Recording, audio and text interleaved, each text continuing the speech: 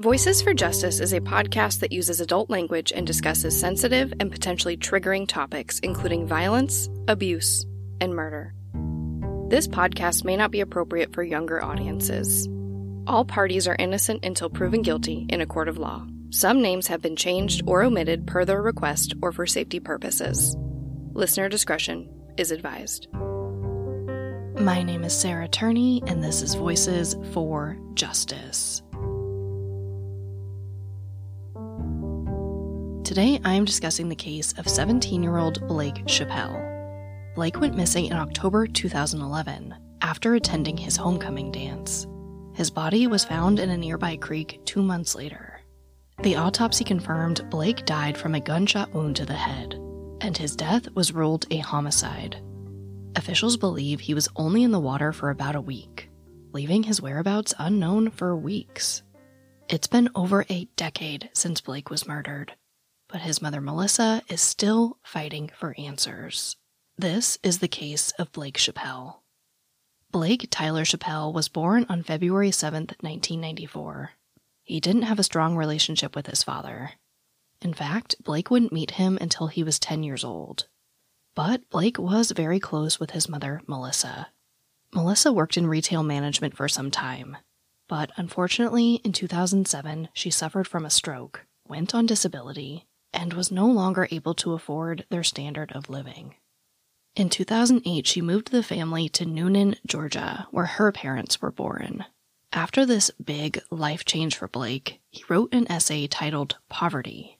It reads, quote, "People in this world live day to day, cold, hungry, and alone. While most of us flaunt our money and just spend it like it's nothing, I do not understand it. Don't get me wrong, some people chose to make the wrong decisions which landed them in that kind of situation. But others didn't choose to be that way. Believe it or not, I used to be poor. I lived for 3 months without a house, without a sense of stability and security. Stuck in a horrible dream where everything was taken from me. I'm so thankful for everything I have now. I have a sense of sympathy for those who have to live every single day like I had to." End quote. From what I could gather researching this case and speaking with Melissa directly, Blake seemed like a very sensitive and sweet kid. He was always bringing home stray animals or kids who needed a meal or a place to sleep for the night. Although they went through some tough times, he and Melissa raised money for a friend's father who needed dental work. Blake also hustled hard to make sure he had his own money. He would buy Monster energy drinks in bulk and resell them at school for a profit. Through selling the drinks and collecting the tabs, he was able to outfit his beloved Monster-themed Kawasaki 250 dirt bike. Now, Blake did enjoy being the center of attention. At the age of 7, he performed a rap song at his grandmother's wedding. Melissa would admit that she might have told him he was a bit better than he actually was at it. He could also play Carry On a Wayward Son on the hardest difficulty of Guitar Hero with his back turned to the TV. He loved it so much, the song would later be played at his funeral. Now, by 2011, at the age of 17, Blake wasn't really sure what he wanted to do with his life. He considered modeling, broadcasting, and even being a lawyer. Honestly, I think he probably could have done almost anything he put his mind to. But enough from me, here is Melissa to tell us what Blake was like. He was really interested in dirt bikes and anything that had wheels on it, really. Skateboard. He liked to play video games like any other kid, but I tried to keep him off the video games as much as possible and try to get him interested in, other things. He played tennis. He played football. He was just an all-around good kid. He loved to fish. Fished a lot. And he liked school, especially art class. He did take a broadcasting class in his 9th grade year and decided afterwards he was really interested in broadcasting. He was scouted at a mall in Atlanta by a talent scout, and was getting ready to have headshots made and a portfolio made to do a little modeling. He never got a chance to get to do that. But just really, really laid back and easygoing, until it came to his personal space. He was very protective of his personal space. He liked, his alone time. Just a really bright kid who got along with everybody. This episode of Voices for Justice is brought to you by June's Journey. I'm pretty sure everyone here loves a good mystery, especially one with as many twists and turns as June's Journey. You get to step into the role of June Parker and search for hidden clues to uncover the mystery of her sister's murder. You engage your observation skills to quickly uncover key pieces of information that lead to chapters of mystery, danger, and romance. So what does that mean? Well, June's Journey is a hidden object mystery game. Essentially, you find hidden clues and uncover this mystery. But it's also more than that. You can customize your own luxurious estate island, you can join a detective club, and put your skills to the test in a detective league. I like that you can play totally alone, or if you want to play with other people, you can do that too. I find myself playing June's Journey in little breaks during the day, or most frequently at night before I go to bed. Whether you're craving a good mystery or just looking for an escape, I really do recommend June's Journey. Discover your inner detective when you download June's Journey for free today on iOS and Android. Hey, it's Kaylee Cuoco for Priceline. Ready to go to your happy place for a happy price? Well, why didn't you say so? Just download the Priceline app right now and save up to 60% on hotels. So whether it's Cousin Kevin's Kazoo Concert in Kansas City, go Kevin, or Becky's Bachelorette Bash in Bermuda, you never have to miss a trip ever again. So download the Priceline app today. Your savings are waiting. Go to your happy place for a happy price. Go to your happy price, Priceline. The year 2011 was not an easy year for Blake. That summer, he broke up with his girlfriend. Because Blake's girlfriend was 16 at this time and has expressed to local news outlets that she doesn't want her name used, I'm going to respect her wishes. To further protect her privacy, I'm also omitting the names of her mother and stepfather. But her involvement in this incident I'm going to tell you about is important, so I can't omit her completely. Let's talk about it. In addition to interviewing Melissa, she was kind enough to invite me on a call with others who knew Blake. In this call, they described Blake's rocky relationship with his girlfriend's parents and her running away from home. Now, this girl's stepfather was apparently pretty open about the fact that he was willing to hurt Blake if need be.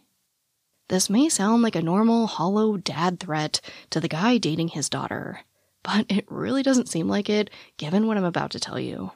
In May 2011, Melissa gets a call from Blake's ex-girlfriend. She and Blake had been broken up for about a week at this time.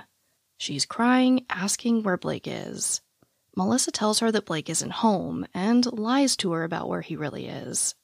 About 30 minutes later, the ex-girlfriend's mother calls Melissa asking if she's seen her daughter. Her mother explains that she wrote, "I hate you, bitch," on their TV in lipstick and left home without her cell phone.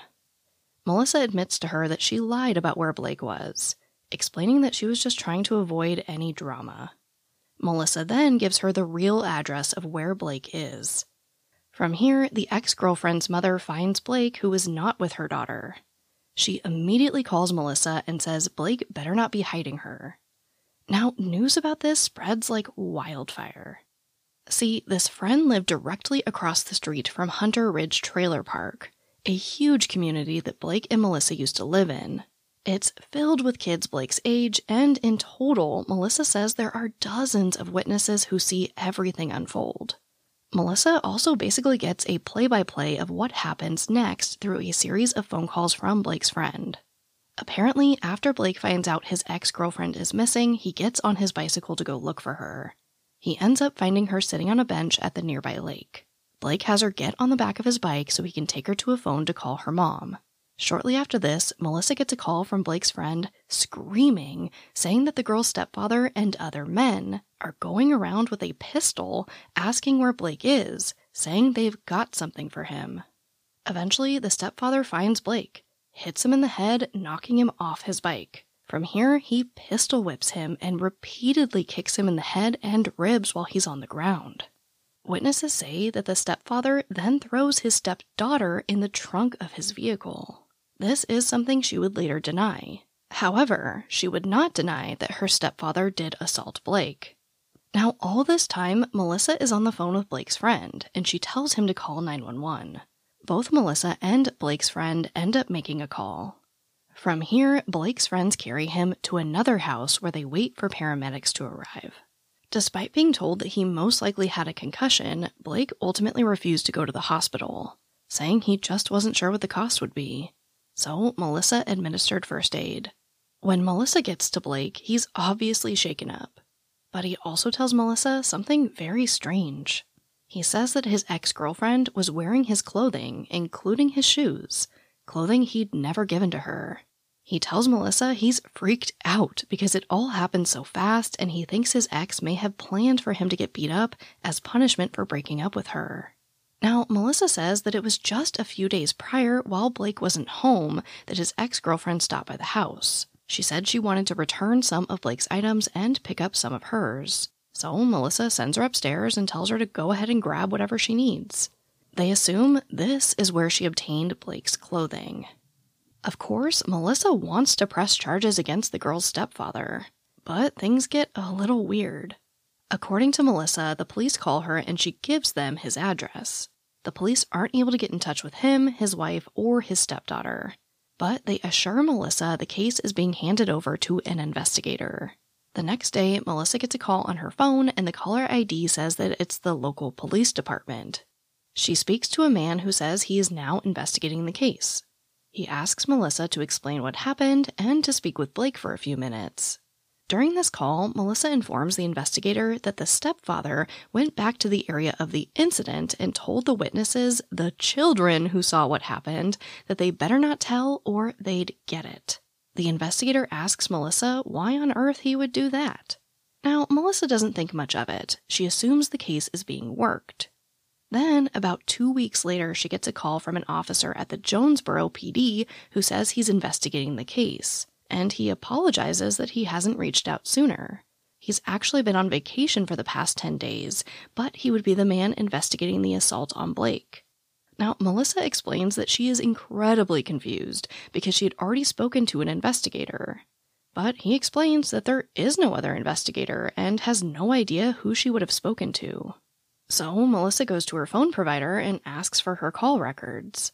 Melissa says that when she went down the list of phone numbers, she realized it was the stepfather who called her initially, posing as an investigator. If this wasn't strange enough, 3 weeks later, Melissa gets a call from the real investigator asking if she can bring Blake to the station so he can close out the case. Melissa is again very confused and tells him that she doesn't want it to be closed. She wants to press charges. So Melissa takes Blake to the station to try to get everything sorted out.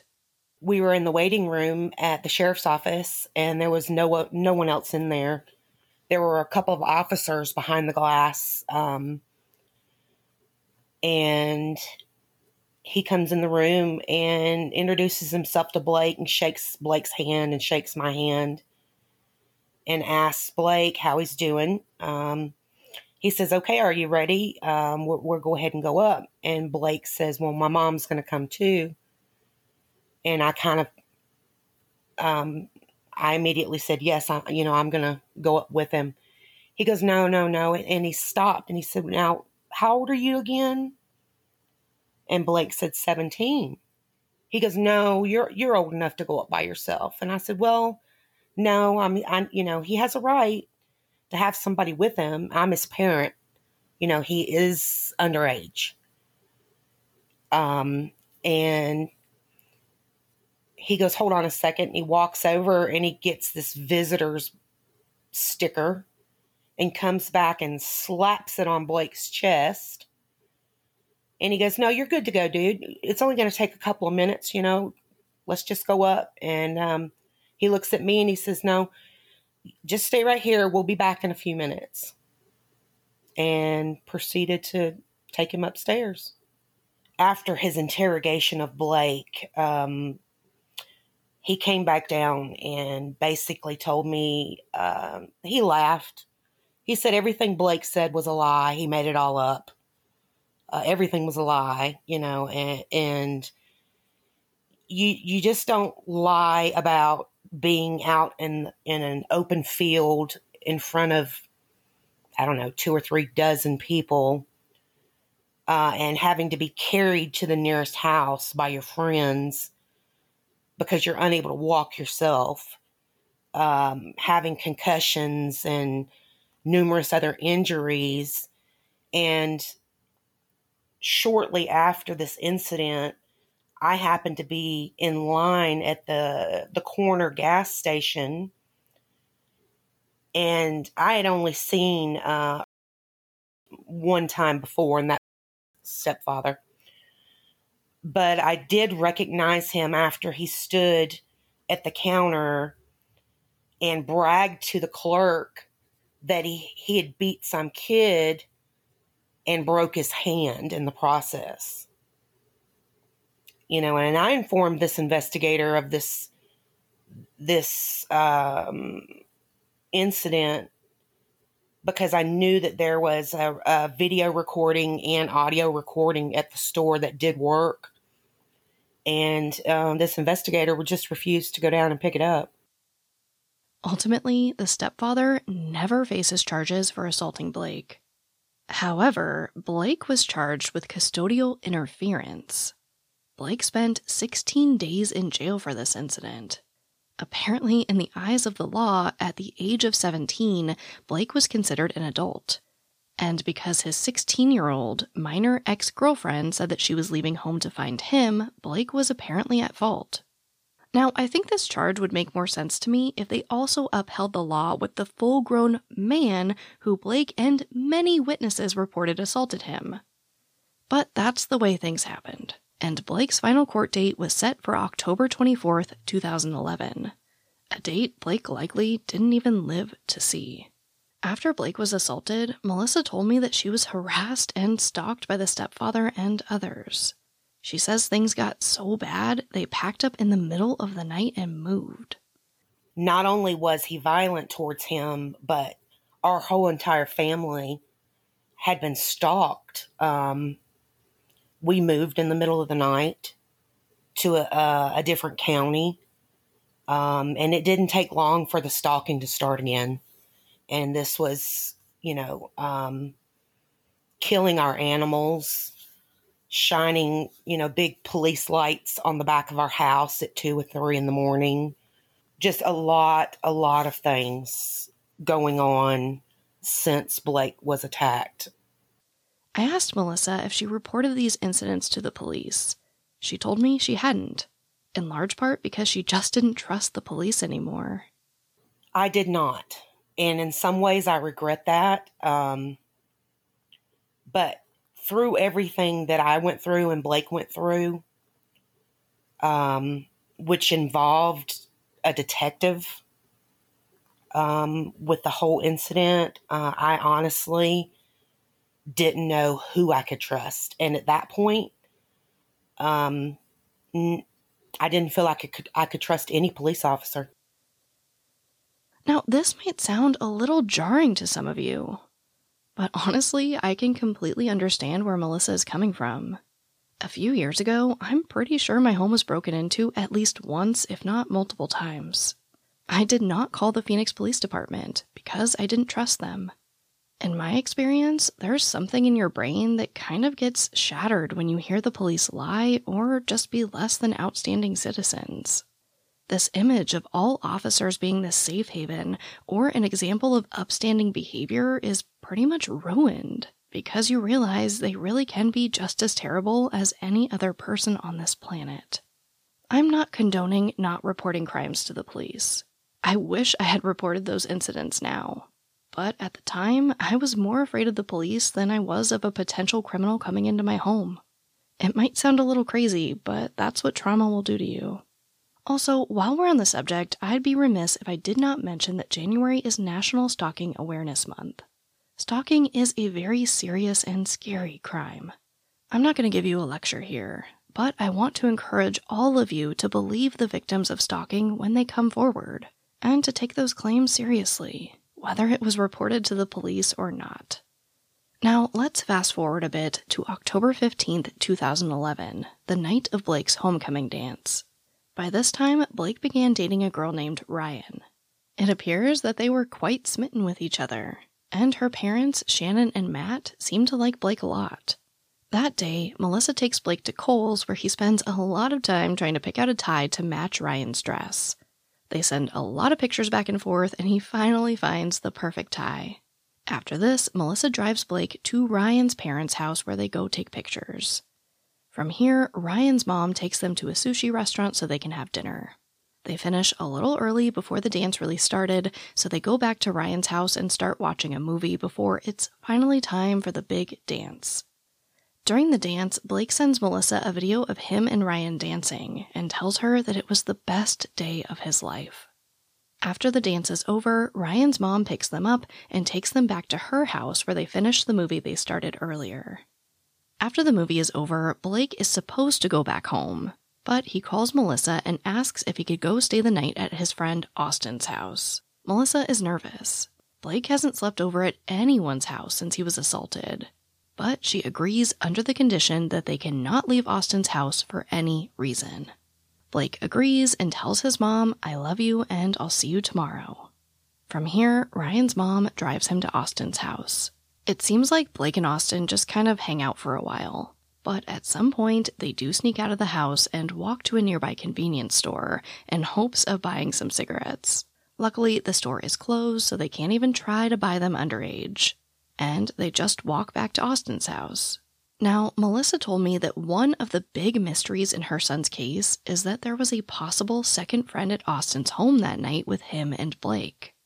She told me that Austin's mother told her about this second boy at the home. They believe his name is Tavis, like Travis without the R. But she says she can't find any official information about this kid anywhere. Austin's mom told me that the kid's name was Travis. But it turns out, later on, I found out his name was Tavis. Now, I don't know this kid's last name, but I really would like to know if anyone knows who this person is, and can confirm, that he actually was there that night, because the police don't mention it. Even though it was mentioned in the very beginning to me between Austin Harmon's mother and I, it's never been included in anything else. And I really don't understand why. Either way, around 2 a.m., Blake tells Austin he's going to go sneak into Ryan's house to go see her. Austin says, okay, lends him a hoodie and gives him a house key so he can get back in later, and Austin falls asleep. Ryan confirms that around 2 a.m. she got a text from Blake saying he was coming over. Now, it's about 3 miles between Austin's home and Ryan's home. At approximately 4:30 a.m., Ryan gets another text confirming that Blake is still on his way. Blake sneaks into Ryan's window, and not too long after, he gets caught by her grandmother. Ryan would later laugh about this incident in an interview, saying that Blake's first instinct was to try to hide under the covers on her bed, which obviously just didn't work.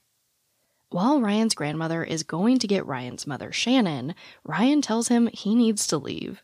They kiss, say goodbye, and Blake sneaks back out through the window. Now, at this time, Blake did have a cell phone. This was a very new cell phone, only about 2 weeks old, and it couldn't make calls, it could only text.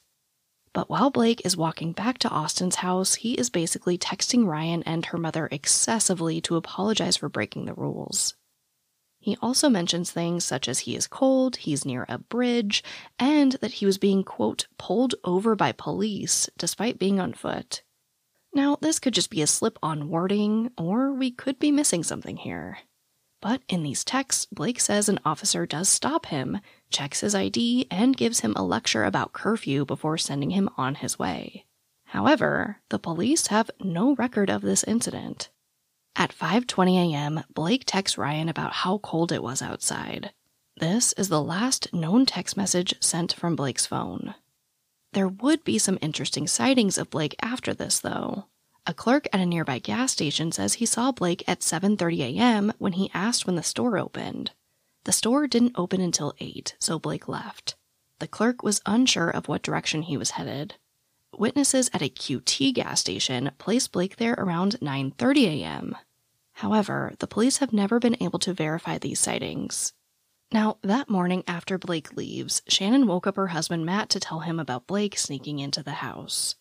According to her, he just kind of rolled over, said something like "damn teenagers," almost laughing, and went back to sleep. Later that morning, Matt went to go set up some items for a hunt he was going on later, while Shannon and Ryan went out to look for Blake around 9:30 a.m. When Matt is finished around 11 a.m., he joins his family in searching for Blake. It's worth noting that Blake and Ryan did have plans to hang out at 11 a.m. that he obviously missed. Now, also around 11 a.m., Austin calls Melissa to tell her that Blake went to Ryan's house but never came back. Just before noon, Melissa reports Blake missing to the Noonan police. Extensive searches were conducted to find Blake, but they weren't able to find anything. Not a single clue as to where Blake might have gone. Some have theorized that Blake simply ran away to avoid his upcoming court date for the custodial interference charge. But that day came and went, and his charges were ultimately dropped without Blake resurfacing. Melissa told me that she spent much of the first few weeks just sitting, waiting by her home phone for Blake to call. That call would never come. But 5 weeks after Blake goes missing, Melissa receives a call from someone she thinks may have been involved in Blake's disappearance. But I did receive a phone call, and I answered, and I could hear a TV playing in the background on very low, but no one would say anything. And it sounded like, with the sound of the echo, it just sounded like somebody had been standing like in the kitchen or maybe between two adjoining rooms, just listening, and never would say anything. And I just kept saying, Blake,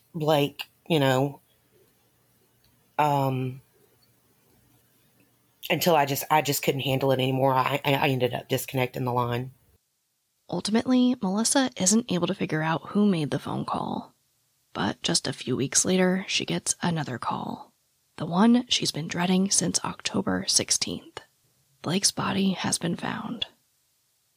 On Monday, December 19th, about 2 months after Blake was reported missing, the Noonan police receive a report of a body floating in a creek. He was found only in his undershirt and underwear. His ID, clothing, cell phone, and all other possessions were missing, and they have never been recovered.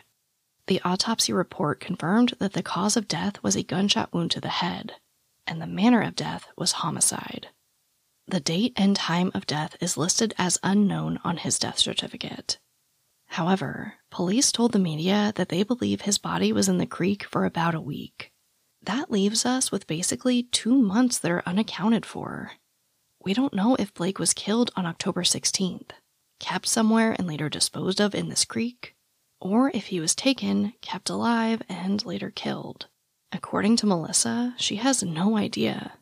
We do know that this creek is on the route Blake most likely would have taken to get from Ryan's house back to Austin's house.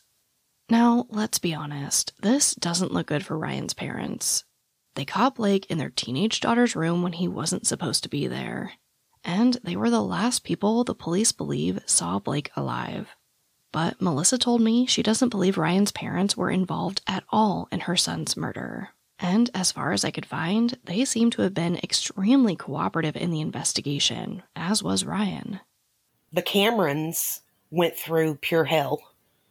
The Noonan police tore their house apart looking for evidence. They were given lie detector tests more than once. They were questioned numerous times. I asked Melissa why she thought there was a larger focus on Ryan's parents and not the man who recently assaulted her son. Well, I mean, I think it's, really comes down to the police believing, I guess the percentage of people that go missing, it has something to do usually with the last people that saw them alive. And they believe that the Camerons were the last ones to see Blake alive. I just don't believe, I think that they had tunnel vision and just didn't want to believe that the backstory played a bigger part than what they were actually seeing. The police state that the stepfather has been cleared and is not a suspect in Blake's murder. No suspects have been named in Blake's case. This is another one of those cases where we are left with a lot of questions and a lot of possibilities. The police haven't released a lot of information about Blake's death. In fact, we know almost nothing. I requested Blake's records from the Noonan police and only got a few pages summarizing the case. There was no autopsy report and nothing about the state his body was found in. I and Melissa have no idea whether there were injuries to Blake's body. We don't know if he was strangled, if he'd been restrained, beaten, nothing. We basically just know the cause and manner of death. Gunshot wound to the head, homicide. Melissa has stated in one interview that she was told Blake's body was beginning to turn black in the creek. But that's about all we know. Now, according to Dr. Stephanie Dillon, the director of freshman chemistry laboratories at Florida State University, typically a body will begin turning black 10 to 20 days after death, which still leaves us with some unaccounted for time. But like I've said time and time again, I am not an expert, you guys. And who knows how being in a cold river in the winter could have affected Blake's body. Another large concern Melissa has with the investigation is that they've never been able to find or even ping Blake's phone. So we really have to take everyone at their word. Now, I have to assume with how hard they looked into Ryan's family that they took her phone to confirm these messages, but I can't tell you that for sure. The last time Melissa spoke with her son, he was at Ryan's house, begging her to let him stay at Austin's house for the night. It is believed that Blake made it to Austin's house. But what about the second mystery kid who was there? Also, it appears that the backpack Blake left at Austin's house has never been recovered. In one interview, Austin states that he did have Blake's backpack, but it got misplaced in a move. And what about all these sightings of Blake that the police say they can't confirm? The police say that Blake's phone went quiet right around 5:30 a.m., but maybe it died after he was literally out all night. I also have to wonder what happened with that officer. Now, I do understand if maybe this incident was just so small that the cop didn't want to write up a report about stopping and lecturing a kid about being out past curfew. But why didn't this officer come forward afterwards to help solidify this timeline? We don't know. We could theorize all day. It feels like there are a lot of possibilities here. But I asked Melissa what she thinks happened to Blake. I have a couple of different theories. I definitely believe that he was taken. I don't know if he went willingly at first and then realized that he had gotten himself into a bad situation, or if he was immediately taken against his will. Because we all know that he was not murdered at the location that he was found. They never did find the murder scene. They've never recovered any of his personal items. But I believe that whatever did take place, Blake felt he was doing it for a purpose. One of my theories is he was lured out by the ex-girlfriend's stepfather, or Blake did have some friends that were also related to the ex-girlfriend's stepfather, who could have very well, texted him and lured him out. Or he was being followed, either tracked or actually followed. I truly believe in my heart that stepfather had something to do with it. If he didn't do it himself, he had someone do it. While I don't want to discount Melissa's belief about what happened to her son, the police say that they've cleared the stepfather, and it seems like they're not looking at that possibility at all. I'm just stating the facts here. Melissa clearly believes he was involved, and the police don't. But true crime is a weird and scary place. It's not unheard of for someone to be cleared by police to later be arrested for the crime. Again, just speaking more facts.